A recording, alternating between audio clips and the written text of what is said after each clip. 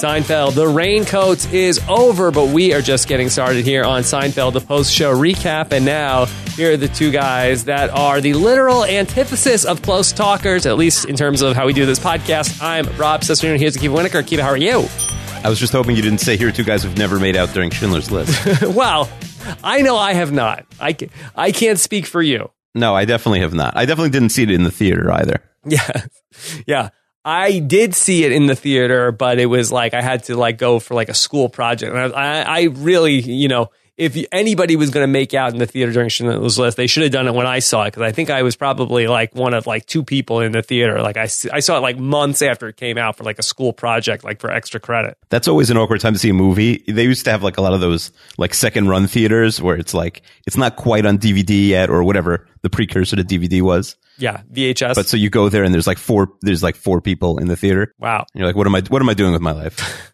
So here we are, ready to talk about our first two-part episode in a while. I feel like, when was the last two-part episode that we talked about? The finale from season 4? Yeah, season 4 had the finale and the trip. Okay. So here we are to talk about The Raincoats, which is a two-part episode. Akiva, I feel like a lot of the two-part episodes are sort of two-part episodes because there's like something big happening in the episode. I really couldn't figure out why this needed to be a two-part episode. It's a really interesting question, and I don't really have a good answer to it. You're right. The trip is, even if it's not a good episode, it's sort of like this epic journey to LA to find Kramer, and the pilot is tying up an entire season of plot line with their television show. And, they needed all the reactions from all the people they've met in season 4, so there's like a lot going on. But there's really nothing, not even knocking this episode, good or bad.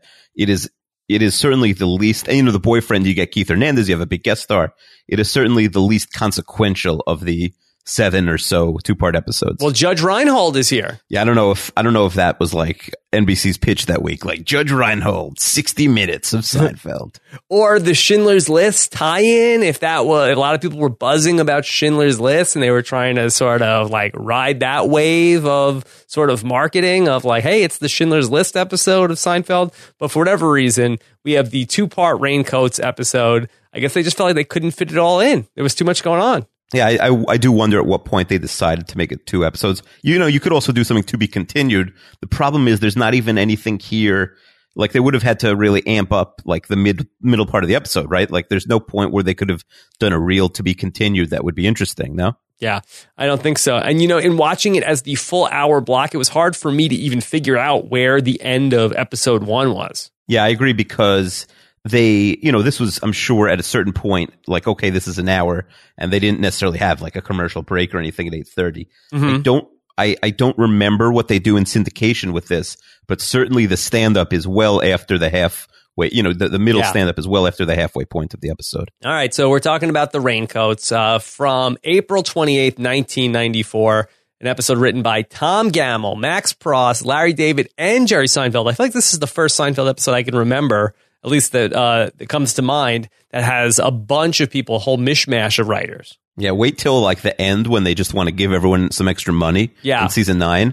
And season 9 is ludicrous. There's people who like didn't even write the episode who get credits. There's like 15 credits on some episodes. All right, so we're going to jump into all of this here today in the podcast. Akiva, before we talk about The Raincoats in our two-part episode, do you have any Seinfeld news to talk about? Sure, I'll give you a couple quick hitters. Quick hitters. Yeah, so we have, this has probably happened many times before, but Forbes does all these year-end lists. And is this a pet peeve of yours also, Rob? Year-end list on December 1st? A little bit. I was surprised to see some year-end lists already. Like, isn't there so much going on in the holiday season? Like, and it's so boring. Like, we get back to work in January and it's like, oh, there's nothing going on now. There's no holidays till, I don't know, Easter or whatever. Right. There's no, you don't have a day off till President's Day. Let's do the list then when everyone's bored and they're at the computer. Right. I agree. Why do the list now? Well, like when you're like taking a flight back after traveling for the holidays, that flight from after Christmas, before New Year's, that's really the sweet spot for the year-end list. Hopefully that'll be the week that we drop our top 10 Seinfeld podcast episodes of the year list. Okay. I think if you're flying back from your parents, you had a rough time, gotten in some arguments with your crazy parents. That's when you want to read about the top 10 highest paid comedians of the year. And also, anything that happens in December gets short shrift from these lists, right? Yeah. You don't find out about the next year. It's like, hey, remember December 2012? I know it's January 2014, but let's talk about that now. Yeah. I saw the other day, I was reading Alan Sepinwall's top 10 shows of the year. Well, it's December, first week of December. Yeah, who knows? You know, what could come out December 3rd and be the best show of the year? Yeah. By the way, he did have Review in his top 10. Yeah, he had second straight year. I think it actually slipped. Oh. All right. Well, and he had Leftovers number 1, and I know you binged The Leftovers this week. Yes. And I did too, although I didn't complete it yet. Yeah. But it's great. Yeah, it's great. It's so good. Okay. Will you pay anybody money to watch The Leftovers? It's not that type of show because Review, my thesis was like, if you don't like it, there's something wrong with you, not the show. Mm-hmm. Whereas I understand, like, I wouldn't tell my wife to watch The Leftovers. I don't think she'd enjoy it. Yeah. Okay. Well, that's a conversation for another day. So what is the year and news for Seinfeld? So it has the top 10 comedians, and I'll just give you number 1 here. That would be Jerry Seinfeld with $166.5 million this year. Boom. It's worth adding that these lists are, to be nice, guesstimates. Mm-hmm. You know, possibly complete guesses, all these lists. Okay, so there's no science whatsoever? Because, you know, we're both billionaires, but there's no, you know, we're not on the Forbes 400 list. Yeah. Like, it doesn't make sense. Another quick hitter is sad news. One of the guys you see in every episode, you see his name, Howard West, one of the executive producers of Seinfeld, passed this week. Yeah. So he is all over those inside looks when you, especially like in the early season ones, talking about the show and like the genesis of the show. So yeah, sad news. But how old was he? In his 80s, right? He was 84. Okay. All right. So good run for Howard West. Yeah. I'm sure he's made a lot of cash off Seinfeld. Also, how about a Seinfeld tweet of the week? Ooh. Yeah, we do this sometimes. There's not always a great tweet, but I like this one. At Jewerstein tweets, a millennial in my elevator said Seinfeld was a stupid, boring show. And yada, yada, yada, he's missing now. Okay. Also, then what do you think of Seinfeld setting up this monthly residency at the Beacon Theater? I feel like Billy Joel inspired him, you know. Yeah, that's the new thing. Work once a month. Yeah, and then they retire your number and they put it up on the, like, in the garden or wherever. Yeah, that's nice. It's not a bad deal. The question is, knowing Jerry, does he do the exact same set every month? I don't know. Does he typically do the same set, or is he like Jay Leno, where he's like always doing different stuff? I think he definitely does some of the same jokes. He's pretty alone amongst like top comics now, in that he doesn't really retire his stuff the way like a Louis does, where he'll never tell the same joke once it's out there, you know, on television or in a special. Mm-hmm. But he definitely has a rotation. It's not like he has the same, 30 bits. Like, he probably has 100. He's more of a Pearl Jam, where he has 100 songs and he's just picking the top 30 for every night. Because I know at one time he threw everything out. He like hit the reset button on everything. Oh, he's definitely not telling any jokes from like sign language, but some of his jokes are old. What's interesting about Jerry's stand-up is that he has never made any references in any of his stand-up to the fact that he created Seinfeld or the fact that he's really wealthy. So it's like, it's out there, but he'll never. It's not relatable. There's never a story like, here's a funny story from Seinfeld, which I'm sure would kill, but he's never done that once in his life in his act. Or, here's a weird thing about having $1 billion. Yeah, that's an interesting point. I feel like that there are definitely people like different comedians that would talk about their experience. Like, I had seen like Chelsea Handler out here at Pantages Theater. And, she's certainly talking about like experiences from there. I can imagine like Kevin Hart like is talking about something like that, or Amy Schumer. But yeah, Jerry isn't going to do that. Interesting. It is kind of crazy. Like, that's his life is that of a very famous rich person. But in his his comedy is no different than when he was, a struggling guy talking about airplane food. Yes, nothing funny there in terms of being very successful. Well, that's like kind of the Eddie Murphy thing, where it's like, it's hard to be relatable once you live a very different life. Like, you can't walk out on the street without being bothered every 5 steps. Like, but it's hard to do a bit about that. Yeah. All right, well, let's jump into this because we got a 2-part episode to discuss here with the Raincoats and a lot going on. We have Jerry's parents. We have Judge Reinhold, as we mentioned. We have Schindler's List. But let's start off with some stand-up. And Jerry is talking about, he opens with talking about close stalkers and then starts talking about handshake guidelines. Akiva, do you struggle at all with handshake etiquette? Not now, because like if you stay in your house, there's not a lot of handshaking going on. Yeah. But but I'll tell you, when I was a kid, a lot of times grown-ups would be like, they'd comment on your handshake when you're a kid, right? They'd be like, do that again, but firmer. Or like, you give them like the limp because you don't care. You're not interested in this handshake. As an adult now, and I'm sure you feel the same way, I can't imagine a scenario where I'd comment on somebody's handshake. Some kid, like, listen, punk, get a little more oomph in there. Listen, Sparky, let's try this one again. That's funny. I feel like I have I'm good handshake. I think that's one of the few social interactions I feel like, okay, handshake, boom, I'm good. I rarely miss. I think I've got the right amount of strength, right amount of leverage, right amount of length on it. And then boom, but like everything else is a disaster for me. Hugs, sort of like, then if we do go the handshake into some sort of like high five, it's a disaster. But if you just want to do solid handshake, that's right in my wheelhouse. Are you good with the eye contact during the handshake? I think so. I've struggled to master the handshake. I need to take I need a tutor. I need a handshake tutor. I mean, I have never gotten any sort of feedback, positive or negative, but I feel good about what I'm doing, and that's one of the rare sort of human interactions that I feel that way about. Look at all this confidence oozing out of you about your handshake My game. handshake. Oh, man. I think I do a good job. I think I really consciously, okay, all right, good. Get in there. Boom, handshake. We did it. Look at this braggart. But then anything else where it's like, so I'll go for the handshake because I'm confident about the handshake. Somebody else is going for the hug, like, come here. You like, blew it. Yeah, I'll turn a hug into more of like a shoulder bump or a fist bump. Yeah. Don't give me a hug. I don't want any hugs. Yeah. Okay. So Jerry is going through all the different things that are sort of wrong with the handshake. He ends it on like, I once had a guy who was a close talker with too much pressure and then pulled me in.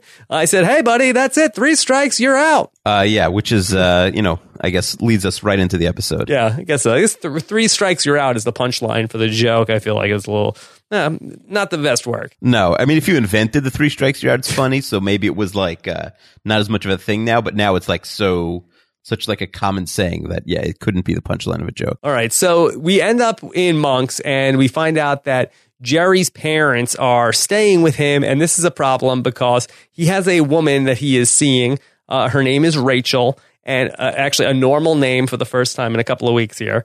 And so Rachel is staying with him. And this is a problem because she also lives with her parents, and Jerry would like to get with her. And he claims he's getting a bit backed up. He's getting backed up. We really don't see a lot of Rachel in this episode. Yeah, we don't see her too much. We hear a lot about her. We see her physically. Yeah. But she barely speaks. Yeah.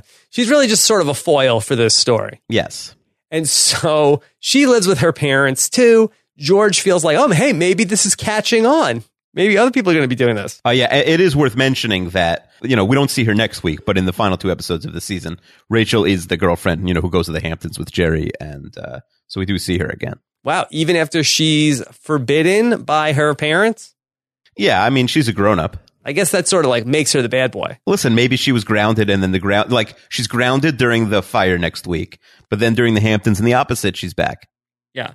Well, that sort of, I think, takes the bite off of the end of this episode, not to spoil it, but I'm assuming you've seen this episode before if you're listening to this podcast, where at the end of the episode, her father's like, that's it, I don't want you seeing my daughter anymore. I'm like, isn't this a grown woman? Like, why is she grounded? I mean, this is a woman in her 30s. Doesn't that make Jerry more of a bad boy, though? That's what I'm saying. I feel like that's the case. And then if the end of the episode is like, oh, now I can't date her anymore because her dad says no, and then she's in the next couple of episodes, then I kind of feel like, well, that wasn't really a great ending to the episode. Yeah, well, yeah, history. When you're watching the episode the first time, if you're rating the episode like a lunatic, like we are, then you don't realize that the ending doesn't have as much bite because she returns. Okay, so maybe they'll have some mention of what exactly happened, and we'll see that when we go ahead and watch those episodes. So we also find out that Jerry's parents are headed to Paris. They're on some sort of group trip where they're going to Paris, and they're staying with Jerry up until they are leaving for the airport, I guess, on Thursday. It seems a little out of character for his parents to go to Paris, but I guess Jerry's paying for it, so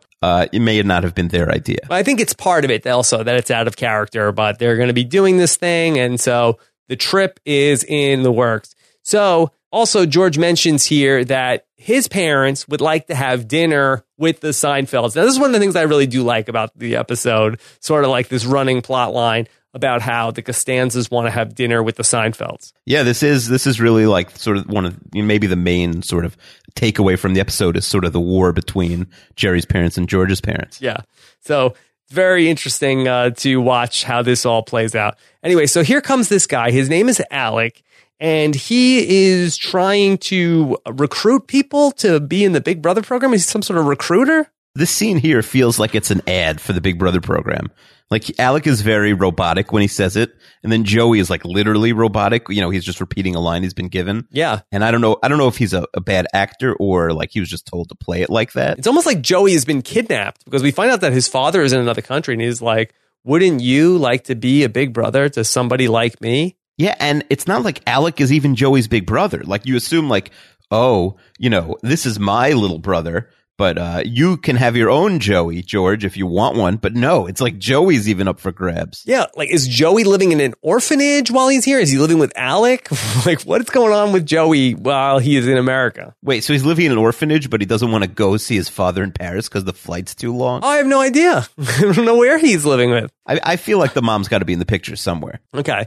So his mom is in the picture, but that's why they need the Big Brother program for like some sort of male influence. Yeah, he needs a father figure. So George gets sort of guilted into, sure, I would be thrilled to be your big brother, and Alec is going to get in touch with him. And so now George needs to be the big brother to the kid. The kid also then slips up and like says it again afterwards, which sort of speaks to that this is like some sort of scam. Yeah, he feels a little scammy. And also, this is a little bit like last season with the old man, where like they became it's the opposite. Little brothers. Right. Yeah, it is the opposite of that. All right. So Jerry and George walk down the street. I feel like this is the start of the era where we're going to get a lot of sort of walk and talk on the street set.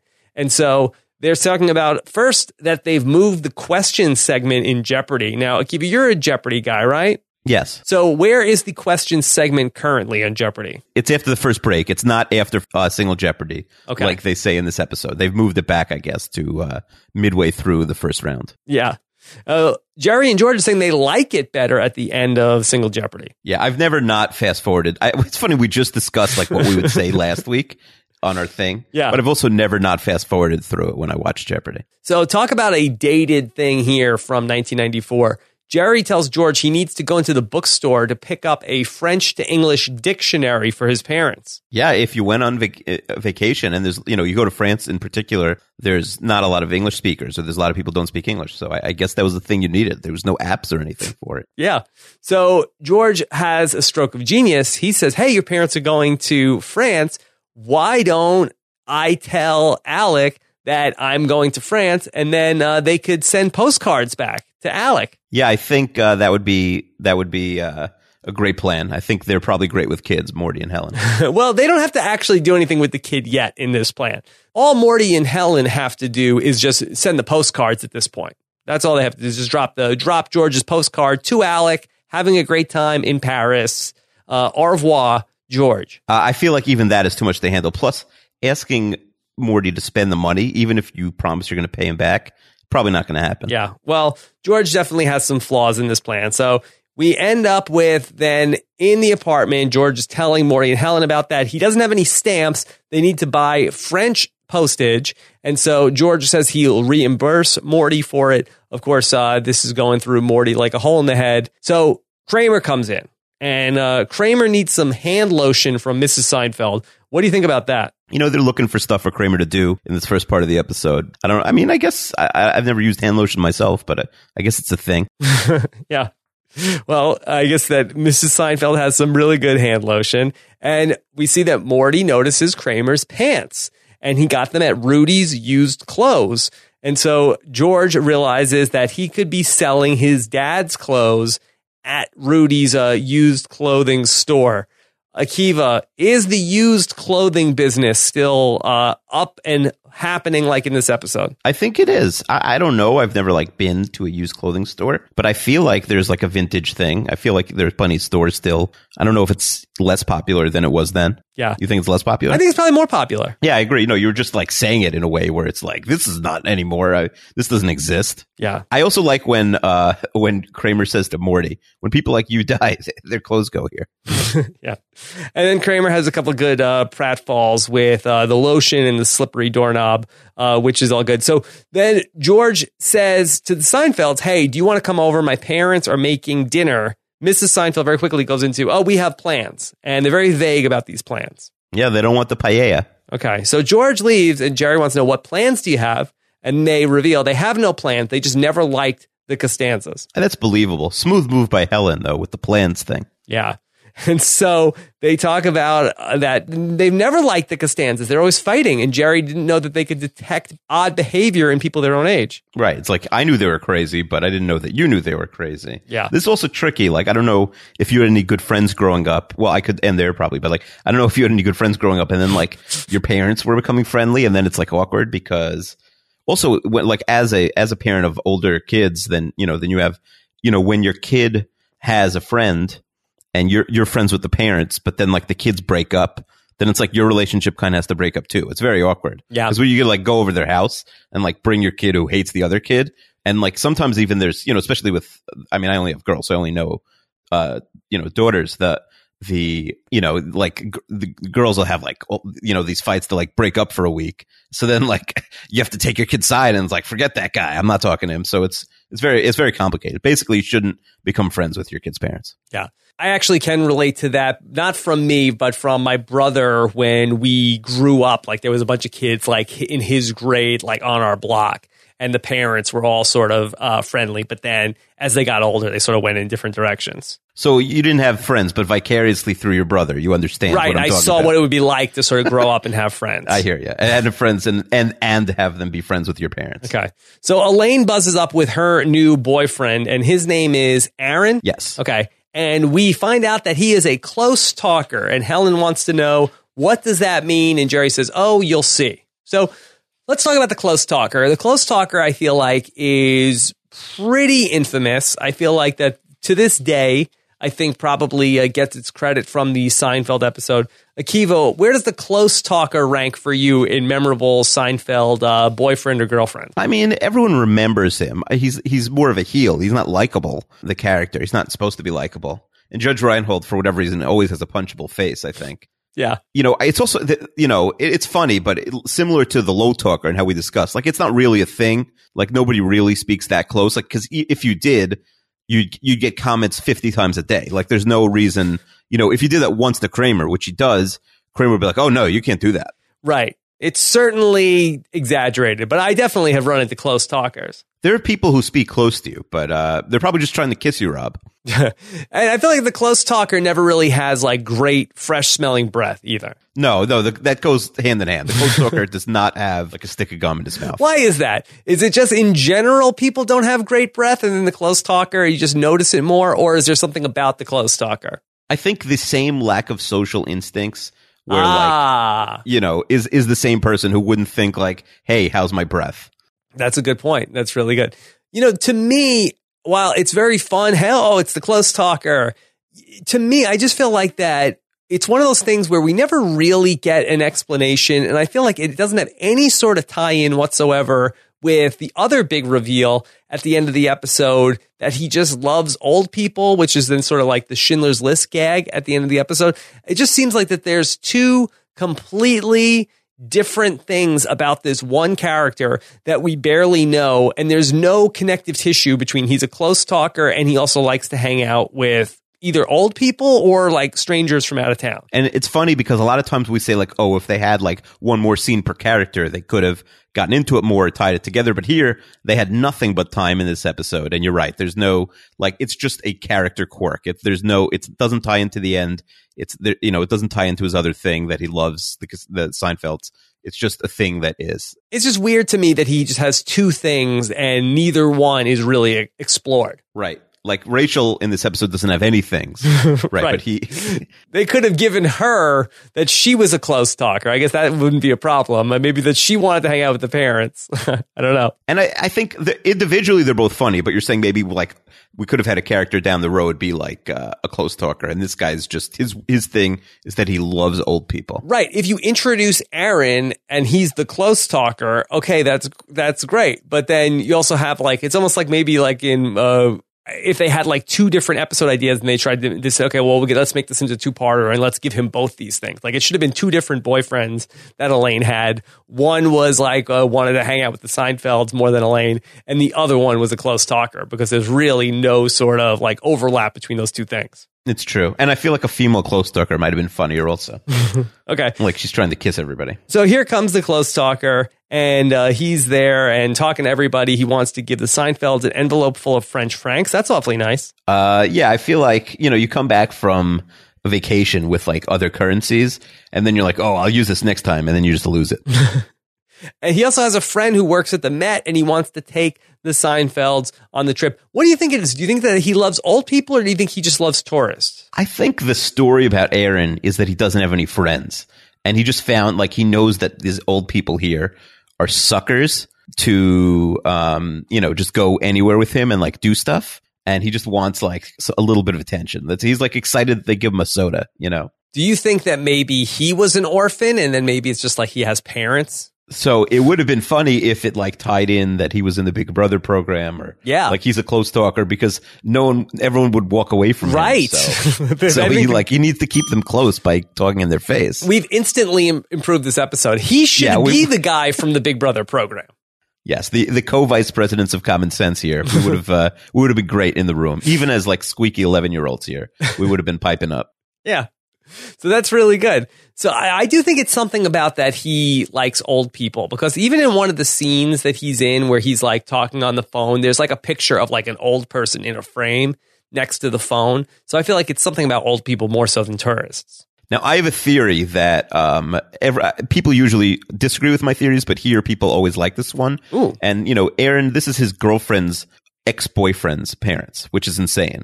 But it's sort of an in-law thing where I have a couple friends who are like obsessed with their in-laws, that they like love their in-laws. And those are always like very broken people. Broken people love their in-laws? Is that what you're saying? Not like there's something off about it. Like normal people should not. It's fine to have a good relationship with their in-laws. You should like your in-laws ideally. But people who like are obsessed with their in-laws, that's a weird thing to me. Yeah, it's a little odd, but something to explore probably another time, because we have 2 parts of the raincoat to talk about today. But I definitely, the logic is sound. Right. I mean, I'm sure you like your in-laws, Rob. Sure. Hopefully you're not obsessed with them. Right. Like if I was dating my wife again, like I could not imagine, ditching my wife to go hang out with her parents. No. Or you wouldn't just like the parents of somebody I just met. Right. Like your wife's ex-boyfriend's parents. That probably wouldn't happen. Right. Think about it like that. How insane this relationship right. is. My wife's ex-boyfriend's parents. No, I would not be taking them to the Met. And also, how good is this friend at the Met, where he doesn't even have to call? If he just shows up with old people, they'll get a behind-the-scenes tour. Yeah. Like he's not busy. He's a good guy. Is he, though? Everybody loves the close talker. All right. Everyone loves Aaron. Fine. So then he leaves with the parents. Elaine is sort of like really incredulous about the whole thing. And Jerry realizes that they just did him a big favor. Now he can call Rachel, but he can't get a hold of her. Again, pre-cell phone. Can't give that hotline bling to Rachel. Oh, boy. Yeah. So he can't get a hold of her. The cell phone. Okay, you got it in my head. All right, so we see George eating with his parents, and they're saying like, oh, did you happen to ask about our dear friends, the Seinfelds? Yeah, the Costanzas think of themselves as like, do you think these are their best friends, the Seinfelds? I think so, yes. I mean, that's so, they should hang out with Aaron. Really, we should have just set up Aaron with the Costanzas, and that would have been an interesting matchup. That would have been good. And then we're going to test just how much does he love old people. Do you really love old people? We're going to find out, because you're hanging out with the Costanzas. And so Estelle made all this paella. We have a lot of paella talk in this episode. And so maybe tomorrow. Maybe they'll come tomorrow. I've never heard of paella outside of this episode. Yeah. There's a lot of stuff in it. They said meat and fish? I think so. Like kosher people, some kosher people eat meat and fish separately. Right. No kosher paella. So like you can have it in the same meal. It's not like meat and milk, but like you use like a different fork, and it's like separate course. Yeah. I feel like I had it once. I feel like that there was a lot of stuff in it. It wouldn't be on my list. If I stopped keeping kosher this minute, it wouldn't be the first thing on my list. No. You could do better. Yeah, I'm sure. But anyway, so then Estelle says, oh, maybe they don't like us. Maybe. So no one else likes you. She's on to something. And so, George is really like stuffing his face and says he can't figure out what the reason is going to be. George is like oddly defensive about his parents in this episode. It's one of the most interesting things about this episode. Like George has this like sort of like natural, like, I hate you guys, but I'm going to have your backs here. You know, it's very interesting. All right. So Jerry's up in his apartment, and Rachel never got over there. And then here comes Aaron back with Helen and Morty, and they had such a great time, even though Morty is arguing that Monet was nearsighted. Yeah, he was painting without his glasses. Okay. You have a take on that? I mean, I could see, like, if I didn't have glasses, I would, but I'm not into art. I don't even know what Monet's pictures look like. All right, so Rachel calls up. It's too late. So an opportunity wasted. Jerry's going to call her later. So here comes Kramer. He comes in with the previously aforementioned, the titular raincoats. By the way, with the Rachel thing, like, Jerry's rich. He can't just get a hotel room for a night. That's what I was thinking. I don't know. Like, you can't find anywhere to go? Yeah, that's a little bit of a flaw in the plan. A little bit. I mean, we've seen Jerry how many times in Seinfeld, like, parking his car and making out. Like, all of a sudden, he's like, a 14-year-old kid. Yeah, and we've seen him blow money on much stupider things than a hotel room. Right. You would think so. Or, like, that he can't, like, go to, like, somebody else's, even, like, hotel, you name it. There seems like there are many solutions. Or put Morty and Helen up in a hotel. Like, we see them in future episodes staying in a hotel. Yeah. So I don't know why he didn't spring for it here. He's paying for this trip to Paris, so you think he's got to be loaded, right? Yeah, he's doing well. He's doing okay. So anyway, so now here comes Kramer in the raincoat, and Aaron close talks him. Again, a good fall from Kramer when Aaron gives him the close talk. Yeah, a few pratfalls from Kramer in this episode. Yeah. And because he says to Kramer, you must be Kramer. I heard about you. And then that's when he knocks him off his feet with the close talking. And Kramer says, I heard about you too. Yeah, it's not like Kramer to not mention the close talking also. Right.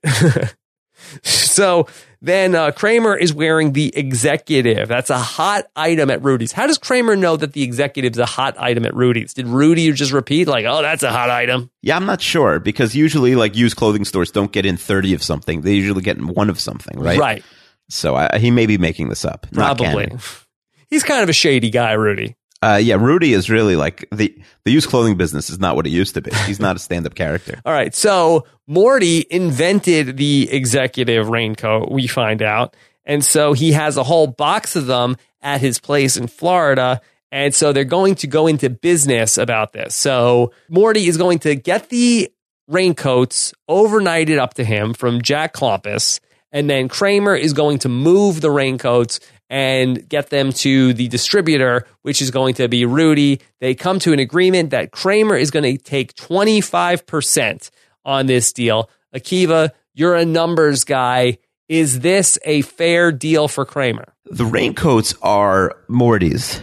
Yes. So while Kramer is just a salesman, I think 25% is probably high, right? I think he's saying finder's fee is 10%. This isn't really a finder's fee. They'll debate this later in the episode. Kramer's going to think that he should get more. Morty is like, hey, hold on. He should just get a finder's fee. 25% seems on the high end here. But again, these are raincoats sitting in his garage. So I'm not sure, like how that ties into it because he wasn't doing anything with them if he didn't find out about this. Right. So he's not just the finder. He's also like going and doing the deal. But then Morty goes with him to the deal. So I'm starting to feel like that 25% is probably too high. Yeah, I mean, Kramer was the brains behind the operation, but I think maybe somewhere between 10 and 25, like 15, is probably more what Kramer should be getting. What do you get at the eBay store? I don't know. I've never sold anything on eBay. Yeah, I feel like that probably not 25%. So I think that probably Kramer is getting a good deal. Oh, you mean when you like the physical, like you take something to the eBay store, they just sell it and they do everything for you. Oh, that always seems so easy. Like I passed eBay stores. I'm like, oh, I do that, but I've never done it. You would take stuff to the eBay store or you would open an eBay store? No. I would take, please, I'm not opening up an eBay store. Come on. But I would take something there. Like I've plenty of things I could sell, but I don't know. It feels like I don't know. It's not my thing. Yeah. I'm not a salesman. I don't like anything money related. Okay. Why? Why not? I'm not like a salesman or a businessman. I just like, I don't know. Money's like, I don't know. I hate selling things. You don't want to sell or you don't want to work? I hate negotiating for stuff. It's like, it's always awkward to me. Like you give me $50. No, 40. Like I don't like bargaining. You don't want to do retail. I don't want to do any sort of, I say a number and you counter with a different number. Like even like I get a job and like you talk about money. It's like, just pay me. I feel like that's so weird because I feel like you're so involved in like, fantasy sports and like. But that's different because it's like the winner gets the money. I don't mind. I like gambling, but there's no negotiation in gambling, right? Mm-hmm. It's set beforehand. The rules are set. If you win, I give you the money. It's in my account. Yeah, that's different to me. Okay. But the negotiating is, I don't know. I always feel skeevy doing that. All right. Jerry says that the meeting of Morty and Kramer is like the meeting of Smith and Wesson. Yeah. There's a few weird references. That I get, but there's a few weird references in this episode. They're pretty dated. I mean, this is probably dated from 1994. Yeah, definitely. It didn't get a big laugh then. Okay. So then George is talking with Alec, the Big Brother guy, not the guy from Big Brother Canada. And so he's leaving for Paris in 3 days. It just came up. Yeah, what horrible luck for George here, because he goes to such length to tell this elaborate lie. And presumably George is going to have to hide out in his apartment for the next bunch of weeks to avoid Alec. To see this guy that they never see again. Yes, and terrible luck because Joey's dad happens to live in Paris. Alec, when he's quizzing George, he asks George, where is he going to stay? George says, the Eiffel Towers, which I like. That's like the name of some hotel there. But so he has to go then take this young boy back to Paris because that's where his dad lives. He's been afraid to get on the plane, but now he seems to have taken a liking to George. I don't really understand how he could have so quickly, but finally, they have somebody to take this brat to Paris. I mean, George can't say no here. He can't say sorry, I'm going with someone, or there's no tickets left. My flight is sold out. I already bought the seat. There's so many ways out of this. It's almost like I feel like that this should have been like a bluff from the guy. Like it's to see like he probably should have known that George was BSing, and then just to see how far George would take this. Yeah, it would have been funnier as a bluff. I agree. Yeah. So it seems kind of crazy that they're just going to, that they know what flight George is on. They're going to book the kid on the same flight and everything, but maybe we just don't see those details. They happen off screen. No such thing. It either happens or it's not canon. It's not canon. Okay. So back in Elaine's apartment, she's talking with Aaron, and Aaron's just going on and on about how Morty really loved the museum. He says that old guy was full of life. And it's funny. There's also like a funny dichotomy here because they're in bed, right? Right. And like Elaine is, like in a nightgown or something. Yeah. And he's just like ignoring her and talking about how Morty thought that the Monet needed glasses. Right. Yeah. And really, Elaine presents Aaron as such a catch in this episode. Yeah. The thing with Aaron is that in every single scene, Elaine should be breaking up with him. Right. She's broken up with so many people for so much less than this. So much less. I mean, this guy's got he already is a close talker. Is he really rich? Like, he's taking off in the middle of the day to go with the Seinfelds, and I don't think that's a weekend. Like, what is it about him that's a catch? Maybe that is what it is. Maybe he is because he talks about at the end, I could have sold this watch. I could have, maybe it's a really expensive watch and stuff. And that's how he knows people at the Met. It's possible. Yeah. Maybe he's one of their big donors. That's why he got them in so fast. And people are just sort of afraid to tell him that he's a close talker because he's such a mogul. That could be it. Yeah. Rich people never get told anything. This is making a lot of sense now. Okay. Yeah. We solved the whole episode. All right. I like also at the end of this where Elaine is asking him in this conversation, but wasn't that weird that you were hanging out with them? And he's like, no, I had fun. They bought me a Coke. 50 cents in 1994. Probably. Again, I think speaking to that he was from this Big Brother program that nobody really took a shining to him. Here are these old people. They bought him a soda, made him feel like a kid. But if he was rich, shouldn't he be buying them stuff? But the fact that nobody's ever bought him a Coke before, he had to make his own bones in the world. Oh, you think he's a self-made kid, or do you think that his dad was so rich that he had no time for him and he was never home, and that's why Aaron needs a big brother because because he never had a father figure because his parents were always in Paris. On vacation. Because they were so wealthy and they had a second home there. Could be either thing. I'm trying to think what would speak more to it. I wonder if you were that person, would you resent the old people? Like screw you, Mr. Seinfeld. Yeah, it's possible, but maybe he's just looking for love. So we go back to Jerry's apartment and we see that really Morty and Helen are set up for this whole sleepover, the couch is folded out. And so we see Kramer come in asking about the beltless trench coat. How did he come up with it, Akiva? It's a crazy story. Yeah, it kind of is. He comes home, he trips over Jerry's toy.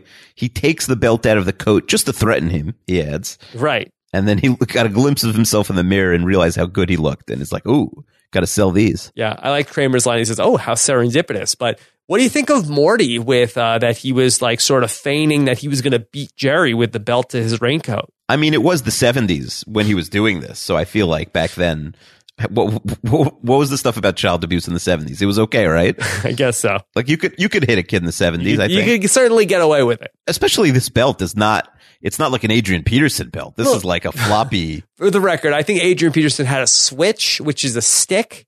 Oh, yeah. But yeah, I think apologies to Adrian Peterson. Don't want to defame him. Yeah, I do think that the raincoat belt, I think, is a bit flimsy. It's not really like a leather. Yeah, it's not like if you took off your real belt, that's much harder than the raincoat. I mean, belt. I'm sure it would definitely sting. You could probably really I mean, you could take a ribbon and like whip somebody with it hard enough. Sure, it's like the towel thing when you're like a kid and you whip someone with a towel. Right. But it's not. It'll sting. It won't hurt long term. Right. Especially if they get you like on your fingers. Social services is still coming if you do it nowadays, though. Don't do it. Yeah. They'll come if you threaten to do it, I think. Oh, really? I mean, if they get a report. Yeah, you definitely can't get away with hitting the kids anymore. That's for sure. No. Kids have all the power anyway at this point. And so then we ended up with that Jerry mentions that, he also came up with the idea for the brimless rain hat. I couldn't tell if that was a joke or not. I think it might have been a joke. Might have been a joke. Okay.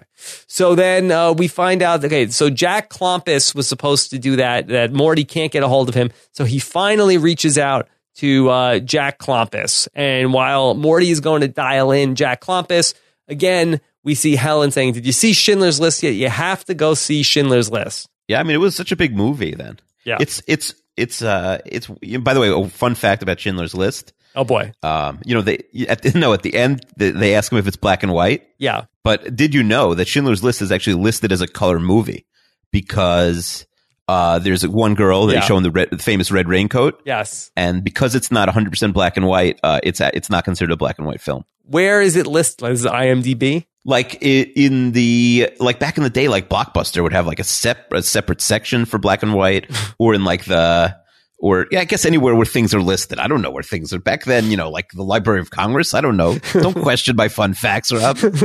I just remember hearing that the girl in the red raincoat, man, it's not a black and white movie. Wow. See, you were very nervous about my fun fact, but that was about as harmless as it gets. Well, in fairness, I think that maybe Spielberg dodged a bullet there. Does he want that listed with the black and white movies? Right, because people. Well, did anybody walk into Blockbuster in 1995? Excuse me, can I go to the black and white section? People probably did. That's why they had a section. But right, it probably wasn't a popular section. Yeah. Do they sell the black and white cookie in the black and white section? Well, yeah, when she says black and white, and Jerry clearly hasn't seen a minute of the movie, and he should have thought she was talking about the cookie. He probably they don't sell black and white cookies. They have popcorn. The bakery's closed, Mom. I went to the movies. It's also like an awkward Schindler's List. That is an awkward, when you bring Twizzlers in the Schindler's List, it must have been a very bizarre movie to see in the theaters with people. Mm-hmm. Yeah. I think so. I think, in terms of what you're bringing and stuff like that, sure. But that being said, so we finally get a hold of Jack Klompus. And they call very late at night. I think that Jack Klompus answers the phone. Who died? Yeah, the thing in Florida, I've been down with the old people a lot, is most of the people are stereotypically, they wake up really early and they go to sleep early. But then you'll meet the old people who wake up insanely late and go to sleep insanely late. So maybe Morty and Ellen are in that category. Possible. So then he wants him to go get the boxes. And it seems like Jack Klompus is intimately familiar with Morty's garage. Yeah. The weird thing, we left off Klompus and him were in a big fight in the pen, right? Well, that was years ago. I guess. Yeah, you're right. It was over 3 years ago at this point. But it is is that his only friend? Klompus, who hates him, is the only guy who he can ask this favor of? I guess so. There's no Mandelbaums around? Not yet. So he tells him about these raincoats that are in the boxes. And then Jack Klompus says, raincoats? You're not going to sell those crappy old raincoats. That's garbage. Yeah, I mean, Klompus, he should have listened to Klompus here. Yeah. Aren't you surprised Klompus doesn't want a piece of the action here? Yeah, I think it's weird that Klompus doesn't ask for 10%. Right. So I feel that should have been a plot point also of okay, agreed. Kramer's getting 15% and then Klompus is getting, another, he wants 15%. He's holding the raincoats hostage. Right. And then maybe Rudy, he can't sell them because he doesn't want the moths, but he'll sell them to a competitor for his cut, 30%. And then Morty ends up losing money on the raincoats. Yeah. A whole subplot about, the diminishing returns of the raincoats. You know, sometimes our suggestions are ridiculous, but we've made this episode 10 times better already. Okay, so we end up seeing George with the Costanzas, and again, the Costanzas are very upset. Are they coming tonight? They can't believe that the Seinfelds aren't there. Yeah, they got maybe'd. Yeah, this is a nice breakfast, actually, that the Costanzas are having with George. What's she making? Looks like it is. Looks like some eggs, some fruit, orange juice. I mean, you got 3 people with no jobs, so I feel like a good breakfast is, they got nothing else to do, so make a big breakfast. Yeah. And they better come because she made all that paella. Now she's inviting them over for leftovers at this point? That's a little weird. Yeah, the leftover paella. And so Estella's talking about how it's so nice that they take a trip. And George says, yes, you should take a trip. And so maybe they're going to talk about taking a trip at some point in the future. And George is pushing them to that. And we will get there by the end of the episode. So Estelle says that she heard something last night. She heard George up in the attic because he was getting the clothes that he wants to sell. Yeah, George denies it. He denies it, and he says maybe it was a mouse. And this is one of the other subplots I love in this episode, the Frank Costanza fear of the mouse. Yeah, who knew Frank would be so afraid of a little rodent? Yeah, because George says, maybe it was a mouse. And he just like slams the table down, like says, okay, that's it. We're moving. 50 years in this house. Goodbye. And he says, I will not tolerate infestation. And it's such a great line that, Estelle just says to him, all right, Frank, that's enough. And that actually comes after he says, don't you understand the very thought of the idea? I'll never be comfortable again. Says, it is true. If you see one mouse, that's it. Yeah. Just like, all right, Frank, that's enough. Very dismissive of Frank's histrionics. Yeah, it's usually great. She ignores him. Yeah.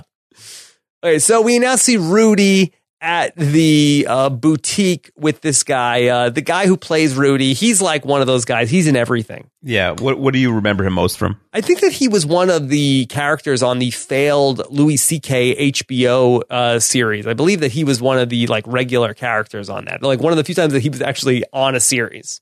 Lucky Louie? Yeah, Lucky Louie. He was like one of like the the 5 or 6 different principals on that show. Yeah, I don't remember. I saw an episode or 2 of that show, but you're right. He was on that. I don't remember him. Yeah, Michael Haggerty. I mean, you look at his like thing. He's just been, in everything. But you know what he's most famous from? He's the ugly naked guy on Friends. Is that what he is? Yeah. I remember him also from Martin, I feel like, the Martin Lawrence sitcom. He was in Star Trek Next Generation. I feel like I remember him from that. He's just in everything, this guy. Yeah, his IMDb page is long here. Yeah.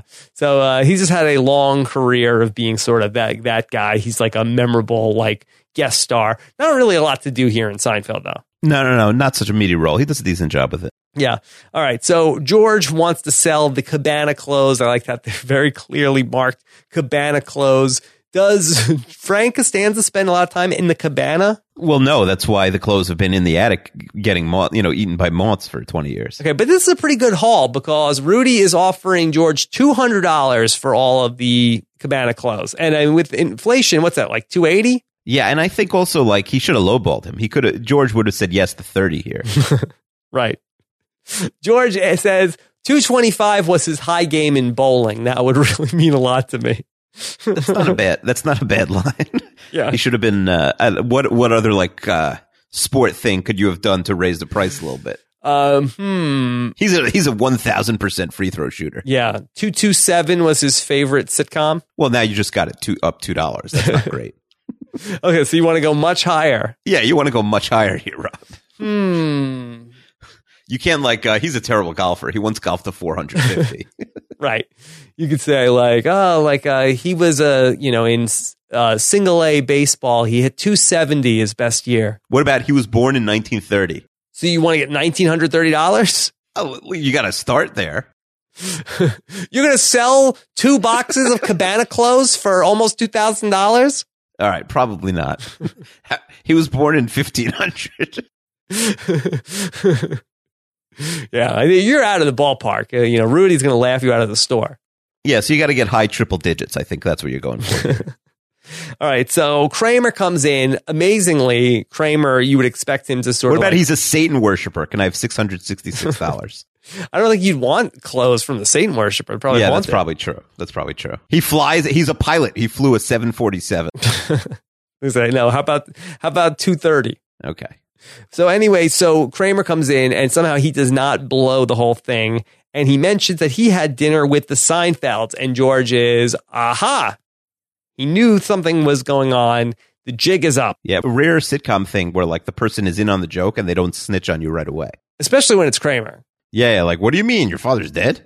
Yeah, because it would ruin the whole second part of this episode if Kramer would blow it here. So then we still have 30 more minutes of the raincoat. That would have saved us 20 scenes that we have.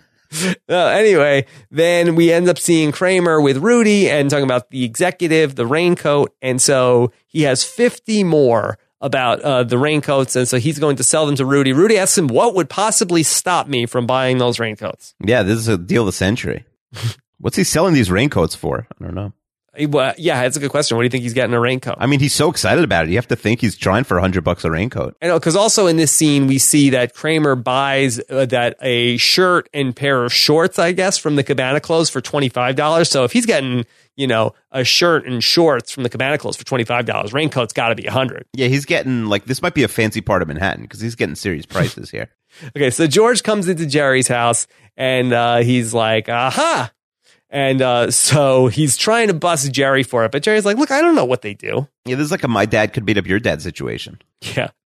But this is so weird because that, George is trying to expose that Morty and Helen had dinner with Kramer. And Jerry's like, look, I don't even know what they're doing. So they're going back and forth about, whose parents like who. Yeah, it's first of all, if Jerry really cared, he would have just asked Morty and Helen to, have dinner with them. Like if he really is like, yeah, you got to do this for the Costanzas to get George off my back.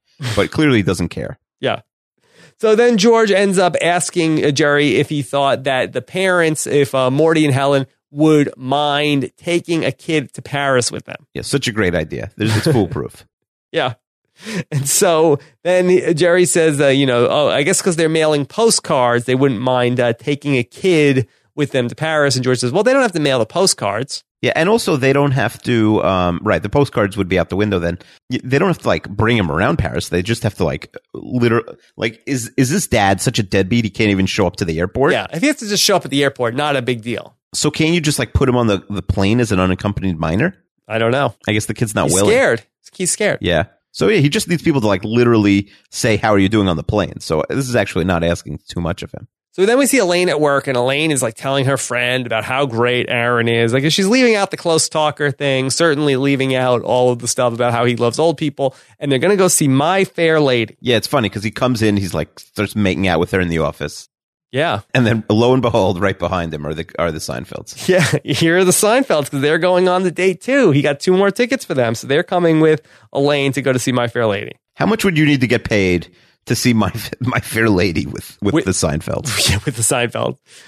Probably a lot, I would imagine. I like when Morty comes into Elaine's office. He's like, hey, what's the square footage in this place?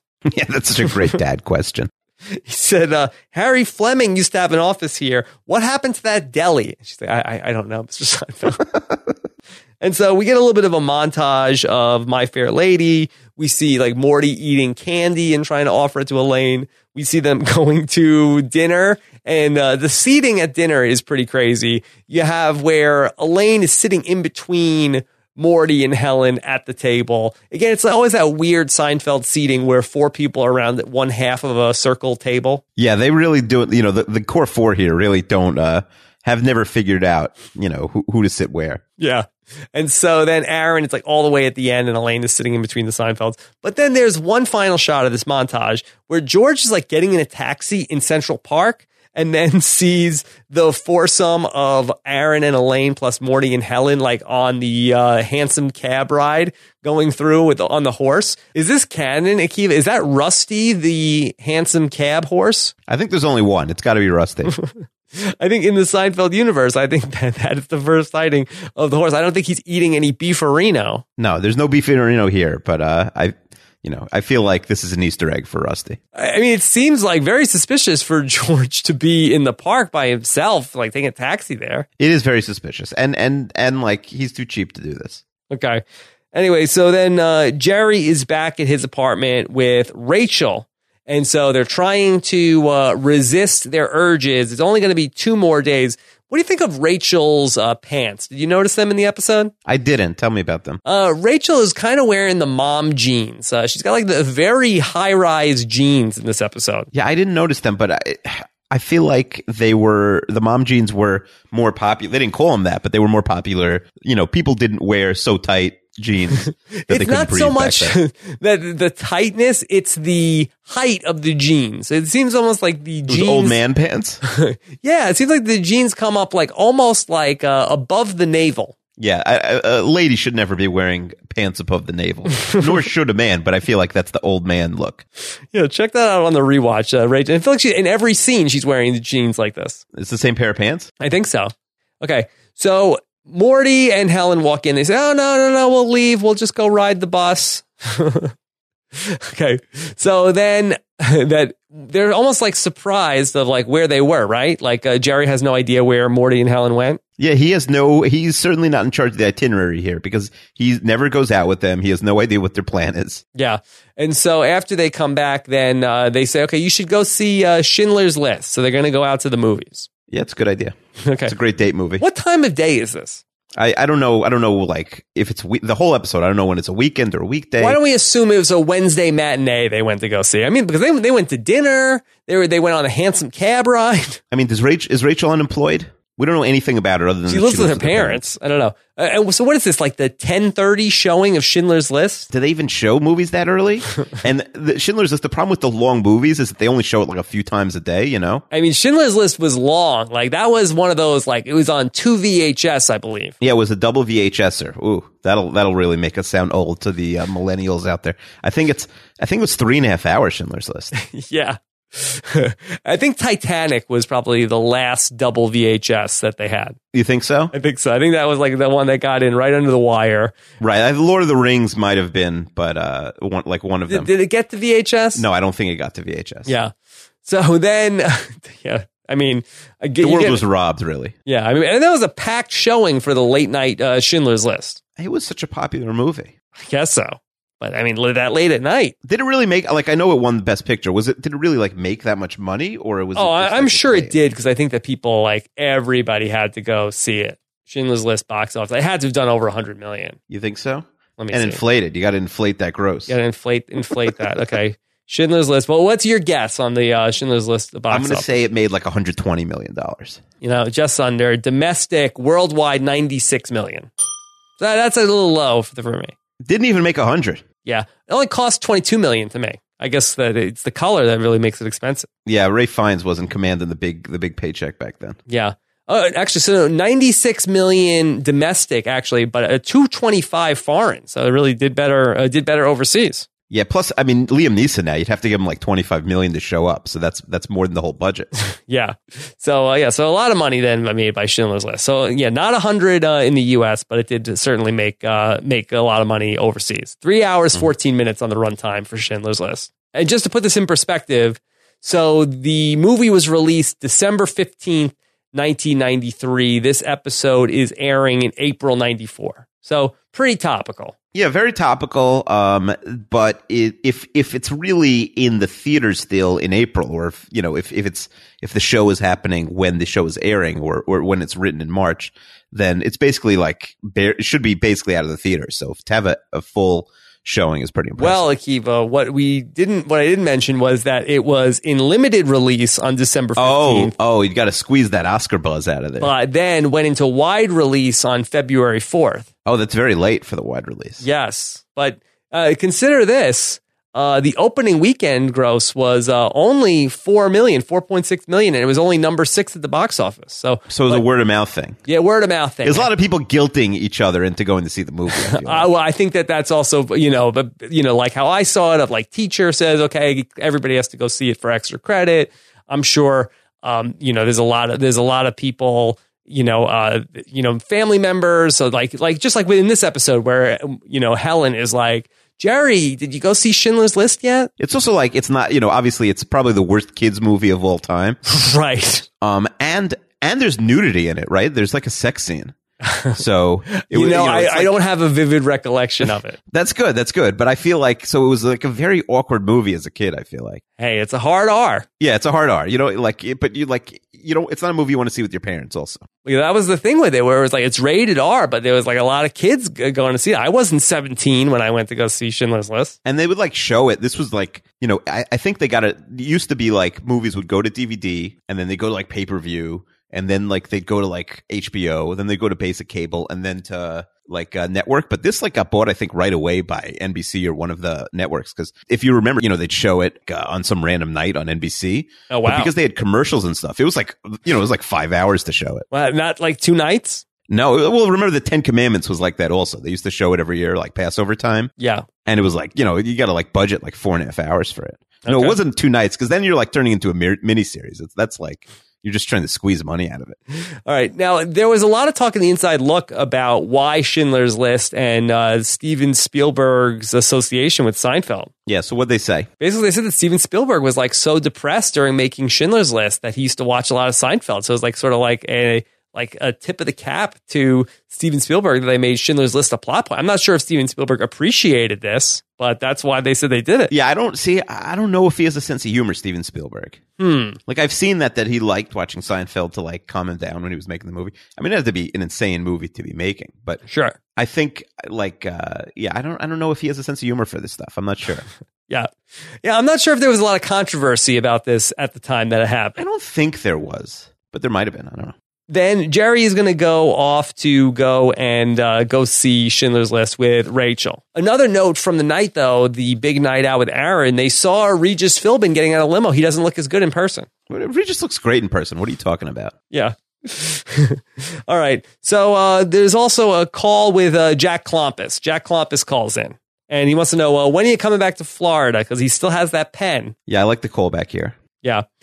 So they are still fighting over the raincoats. And so the raincoats are going to be getting in. There's a real ticking clock in this episode. The flight is leaving Thursday afternoon. The raincoats are coming in Thursday morning. Jack Klompus still can't get in the garage. Yeah. And Jerry gets thrown under the bus here. Morty's like, you can't do that. My idiot son could do it. I was speaking to my friend recently. Yes. And he's like, I saw your dad.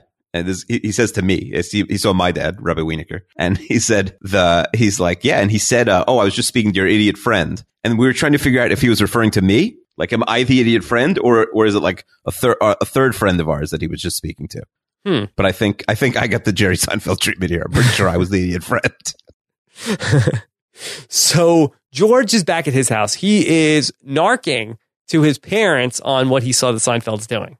George is really, a defender of the Costanzas here. This is like the closest their relationship's ever been. I know. And so he's saying that really the thing that bothers him is the lying. He's very upset about the lying. We know George hates lying. He hates lying. So Frank, he can't find his vacation clothes because now they're going to go on this vacation, this cruise, and he can't find them. There's a really funny moment where he looks down and says he sees a mouse and screams and locks himself in like this little foyer over there. Yeah, it's never the people you think who are afraid of the mice. Yeah. He runs away. And then we end up seeing an aside where, he can't find his clothes. And then we see Rudy, the owner of the clothes store. Oh, his name is Rudy? I believe so. I mean, I'm assuming he's Rudy. Yeah, I think he's probably Rudy. We're assuming he's Rudy. And he's burning the clothes with gasoline. Well, yeah, which we don't understand, but it's because of the moths. It's not because he hates the clothes so much. He says, lousy moth-ridden crap. Yeah, he is listed as Rudy, so he's Rudy. All right, so that's the end of part 1, I believe. We think. We're not sure. We think, because then we come back and Jerry is doing a stand-up about used clothes. And he talks about used underwear and talks about how men will wear underwear until it falls apart. Akiva, is this true? I'm like pretty strict with like just throw out your underwear. I feel like it's so cheap. Why? But I do think that's a stereotype that like men's underwear just like they'll wear it, for decades. Yeah, I mean it's a hard in general. Like you don't know like when do you throw out clothing? It's there should really be hard and fast rules about it. Yeah, and they become rags eventually. Yeah, I do think it became a stereotype because it's true. I think. Not all stereotypes are true. Not all of them, but some of them are. Yeah, no, I feel like I do think that Yeah, we just like we use clothes, but then also like your clothes get knocked down a level. Like this might be your nice going out shirt, and then it gets like a stain. So like, okay, I'll just like this is my like doing the dishes shirt, or this is my like inside the house like painting, So you could get knocked down from like a starter to a relief pitcher, but still not get thrown in the trash. Okay, so we have our first scene in this part where we're at Schindler's List. And the movie is playing, and there's just Jerry and Rachel making out, crowded movie theater, pan up to Newman. Oh, Newman. Jerry's at the point, he should be looking like for Newman wherever he is. Like, is Newman here? And why is Newman at Schindler's List in the back row by himself? I don't know. He's very moved by it. I'm sure. And so Newman, I thought from the way that it looks, it seems like he's more interested in what Jerry's doing. I mean, it's got to be distracting, right? Like, it seems like Jerry did not see a minute of the movie. He doesn't remember anything from the plot. I mean, it's a long movie. I mean, 3 hours and 15 minutes of heavy petting in the movie theater. Yeah, at a certain point, why didn't they leave? I find it hard to believe that in 3 hours and 15 minutes, like things did not escalate. I mean, how much can you escalate in a theater? But I feel like there's a certain limit of where of where this can go. They didn't look at the screen once. It wasn't like they stopped making out and started watching the movie at some point. Yeah, I mean, someone had to like, excuse me, guys. Yeah, something's got to give. We're watching Schindler's List here. There's no way nobody said anything for 3 hours and 15 minutes. Unless they're like, oh my gosh, these guys must be sociopaths doing this. Like, I don't even want to mess with them. Okay, so they come back, and Helen wants to know how was the movie. He says it was really good. It went by so quickly, and so they're asking about all that stuff. Helen asks him, what do you think about the black and white? Jerry seems confused. Is there any possible way Jerry doesn't know Schindler's List is in black and white? I'm right. You have to know even before you get to like, that's what I'm sure the reviews said it, and it's like a clear part of the movie. Like, I feel like if there's anything you know about Schindler's List, that it's black and white. Well, it's probably number one is probably that it's about the Holocaust. The plot, right. Yeah. And then number two has got to be that it's black and white, right? Yeah, I'd say number two, black and white. Okay. But he was just, his mind wasn't on it. He didn't understand what she was talking about. He was thinking of cookies. So we're back at Rudy's, and so there's a little bit of the continuing negotiation with Rudy. Kramer says, okay, Jack Klompus has the key, and he's talking about this, and the guy's like, I don't care. George is trying to buy back some of the clothes. Yeah, which probably is an ideal situation for the used. Like, it's not like one of those Pawn Star things where they like hold your used clothes for you. Yeah, but how about the guy just takes all the money back? He says that there were moths in the clothes. Yeah, I feel like it's fair. Like he gave him bad merchandise, but the way he did it is so shady that George should be more upset about it. He just took the money back. Also, George puts a little seed in Kramer's head that Morty Seinfeld is ripping him off. Yeah, I mean, I do like this, that like George is, he's getting back at the Seinfelds. He's anti-Seinfeld right now. Getting back at them. Meanwhile, Morty and Helen are talking, and Morty comes to the realization that, they're his raincoats, that basically it was just should be a finder's fee. Kramer's ripping him off. Yeah, I do like the negotiations here. Yeah. He should only get 10%. It's a finder's fee. Kramer comes in, and they sort of go I should get 50, you should get 10. 35, and they finally just come back down to 25%. Yeah, they recompromise on the same deal. It's a good scene. So we go to Monk's. Jerry and Elaine are talking, and really, Elaine just can't find what's going on here with Aaron, that he's hanging out with Jerry's parents. Yeah, it doesn't make any sense. She's right to be upset. Jerry says it's a tad askew. It is askew, and it's not Vince Askew, the former fullback of the Jets. Yeah. And it's not a scoot either. So then they're talking about that Jerry's hardly even seen his parents when he's been there. That Aaron's hanging out with them so much. Yeah, that's a good thing. So basically, Jerry and Elaine get a little like Sex in the City here of like Tawdry talking about like, how was the movie? It's like, well, from what I saw of it, it was good. And he basically is telling Elaine how he was making out during Schindler's List. Yeah, she must be so proud. Yeah. He couldn't help it. It got the better of him. I mean, we understand he's frustrated, but there was many ways for him to, like we said, get a hotel. Right. He had a lot of outs here. Now, he notices that he saw Newman leaving the movie theater. Should Jerry know what's coming next? Yeah, he should. So, he should definitely know what's coming next. So Newman is up at Jerry's apartment, and he ends up knocking at the door and tells on Jerry. Classic Newman. Yes.